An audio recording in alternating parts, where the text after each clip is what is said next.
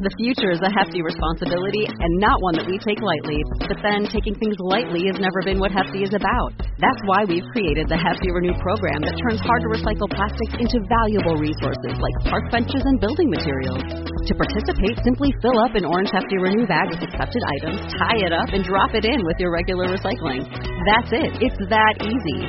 It's time to rethink recycling with Renew. Particular valued resources may vary by geography. More info available at heftyrenew.com. Star Wars 7x7 episode 2506. It's a big day today. It is George Lucas's 77th birthday. 7x7. How funny is that? And today I'm going to share with you some fun facts, or at least I hope you'll think they're fun facts, stuff that isn't generally discussed about his life and career from across the decades. Punch it.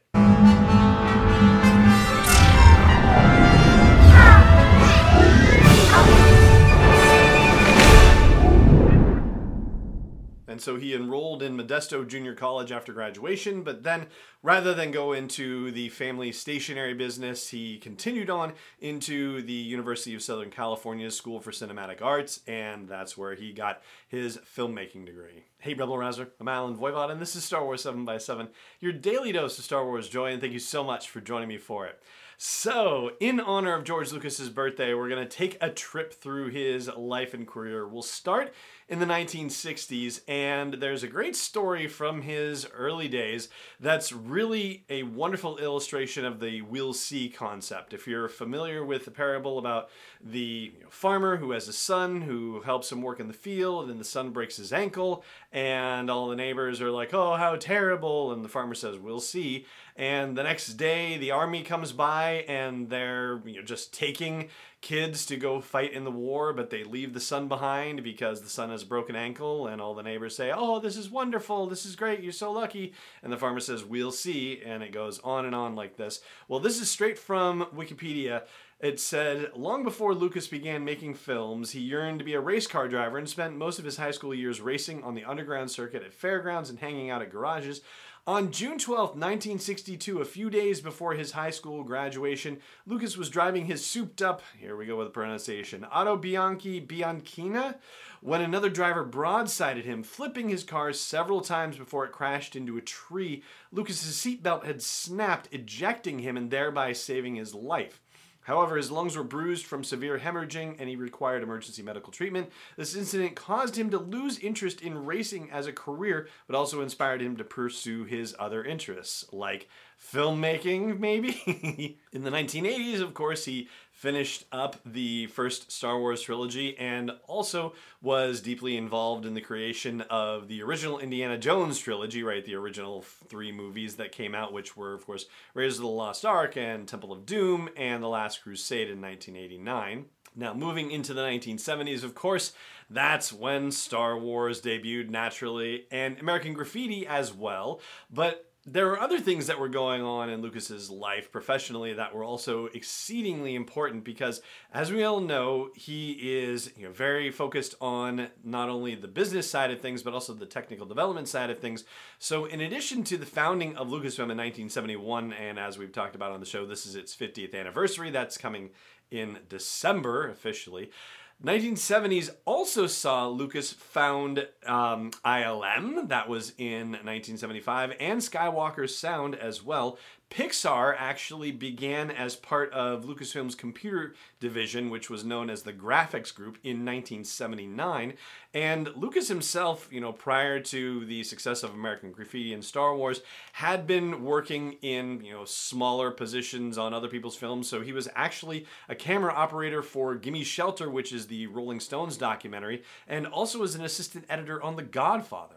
He was also starting more companies, or at least starting divisions that would become companies, including Lucasfilm Games in 82 and THX, the sound system folks, in 1983. But he was also very active as an executive producer, helping get other people's movies get made. Now, he is, of course, a fan of Akira Kurosawa, and a lot of his movies were very influential in the original Star Wars. Well, he got to produce one of Kurosawa's movies, which was Kagemusha, hopefully I'm pronouncing that right, in the 80s, and also produced a whole raft of other movies are executive produced, including Twice Upon a Time, Mishima, A Life in Four Chapters, Labyrinth, the Jim Henson movie with Jennifer Connelly and David Bowie, right? That awesome movie.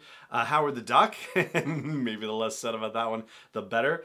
Poughkeepsie, another pronunciation thing, which was actually part of a trilogy of very avant-garde movies that featured a soundtrack by Philip Glass, who was also a very avant-garde kind of guy, and this movie, Poughkeepsie, was the second movie in the trilogy. Also Willow, he executive produced Willow in the 80s, and Tucker, the Man in His Dream, and The Land Before Time. He also executive produced the Ewoks and Droids cartoons that hit Saturday morning lineups. Now, in the 1990s, seeing the success of the launch of the expanded universe, the sort of official launch, if you will, right? Because there already was an expanded universe. There had been a series of novels by Brian Daley about Han Solo, and the L. Neil Smith novels about Lando Calrissian, and Splinter of the Mind's Eye by Alan Dean Foster, and the Star Wars comics from Marvel, right? So, it existed, but not in the focused and explosive way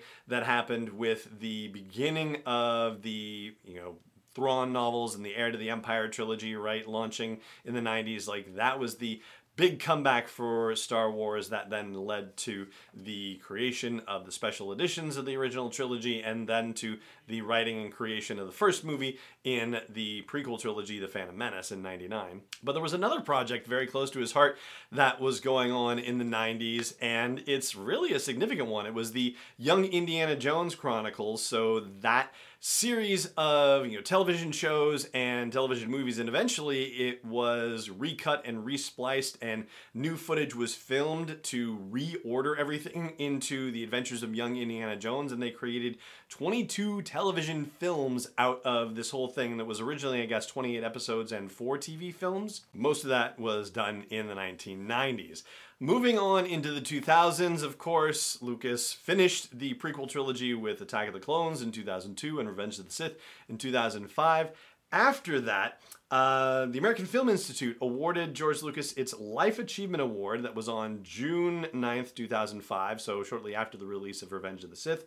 According to Wikipedia, George Lucas joked about it, stating that since he views the entire Star Wars series as one film, he could actually receive the award now that he had finally gone back and finished the movie, quote unquote. And of course, the 2000s were significant for, I think, basically the final company launch that Lucas had, which was Lucasfilm Animation in 2003, which would later lead to the development of the Clone Wars movie and the Clone Wars TV series in 2008, launching in 2008. Despite his otherwise very serious demeanor, very self-deprecating and silly guy on some occasions too.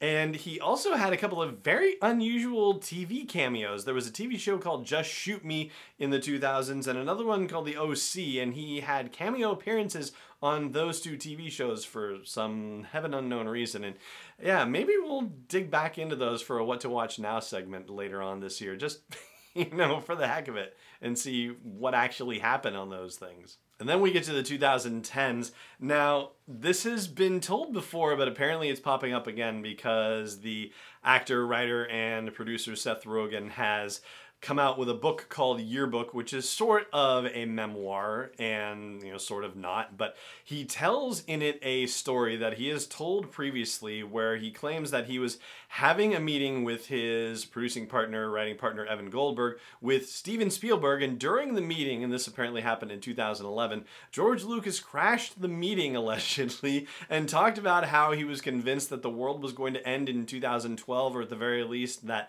the San Andreas Fault would trigger and half of California would slide into the sea. And there was apparently conversation about, whether Lucas would be, trying to build a spaceship to get off Earth. And if he did, would he invite Seth Rogen and presumably Evan Goldberg onto the spaceship as well? And Lucas flat out told him no, just straight no, period, paragraph, end of story. Although I believe Lucas has actually denied this story, but yeah, Seth Rogen's going to keep telling it apparently. So it does kind of put the sale of Lucasfilm to Disney in a different light, since it did happen before when everybody said the cataclysm in 2012 was going to happen, right? That was supposed to be in December of 2012. And the sale of Lucasfilm to Disney happened in October of 2012. So amazing numbers from this. So apparently this was done as a deal with 55% cash for the sale and 45% Disney stock. So that meant that Lucas got $2.21 billion in cash and also got 37 million shares of stock in Disney, which was trading for around $50 at the time. So it made it a $1.85 billion sale, or part of the sale, I guess.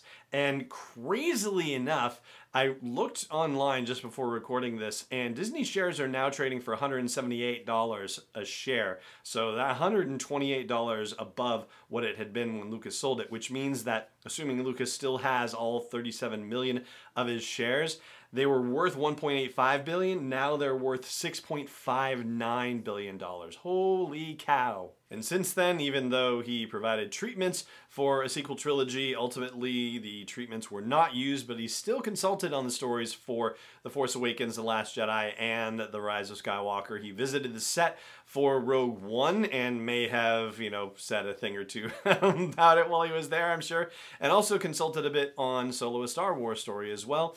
And he's also been documented as having visited the set of The Mandalorian both in Season 1 and Season 2. Still mentoring, still helping people understand all of the important details of Star Wars and what it really means. And now, here we are in the 2020s, and what is his next act going to be? Well, it seems that it's going to be the Lucas Museum of Narrative Art. Like, that's the big thing for him right now. So according to Wikipedia, it's a museum founded by filmmaker George Lucas and his wife, businesswoman Melody Hobson. Once completed, it will hold paintings, photography, illustration, cinematic art, and digital art from Lucas's personal collection, as well as a Star Wars exhibit. It will be located in Exposition Park in Los Angeles, and it's scheduled to be open in late 2022. They've already broken ground on it. It's in the works. So there you go. There's a breezy look at some fun facts about the life and career of George Lucas, stuff that we don't generally talk about in, his stuff because we spend so much time talking about Star Wars, but the guy's had a lot of other stuff going on in life, and I hope you enjoyed hearing about some of these other things. So that's going to do it for this episode of the show today. And, I hope you, like me, will be saying a quiet thank you to the universe and, possibly more vocally on some social media platform or something like that. Just to thank you for everything that George Lucas did to create this incredible galaxy far, far away that we all get to enjoy. So, there you go. That's it for today's show. It just remains for me to say thank you so much for joining me for it, as always, and may the Force be with you, wherever in the world you may be. Star Wars 7x7 is not endorsed or sponsored yet by Lucasfilm Limited, Disney, or 20th Century Fox, and is intended for entertainment and information purposes only. Star Wars, the Star Wars logo, all names and pictures of Star Wars characters, vehicles, and any other Star Wars-related items are registered trademarks and/or copyrights of Lucasfilm Limited, or their respective trademark and copyright holders. May the Force be with them. All original content is copyright 2021 by Star Wars 7x7. We hope you love it.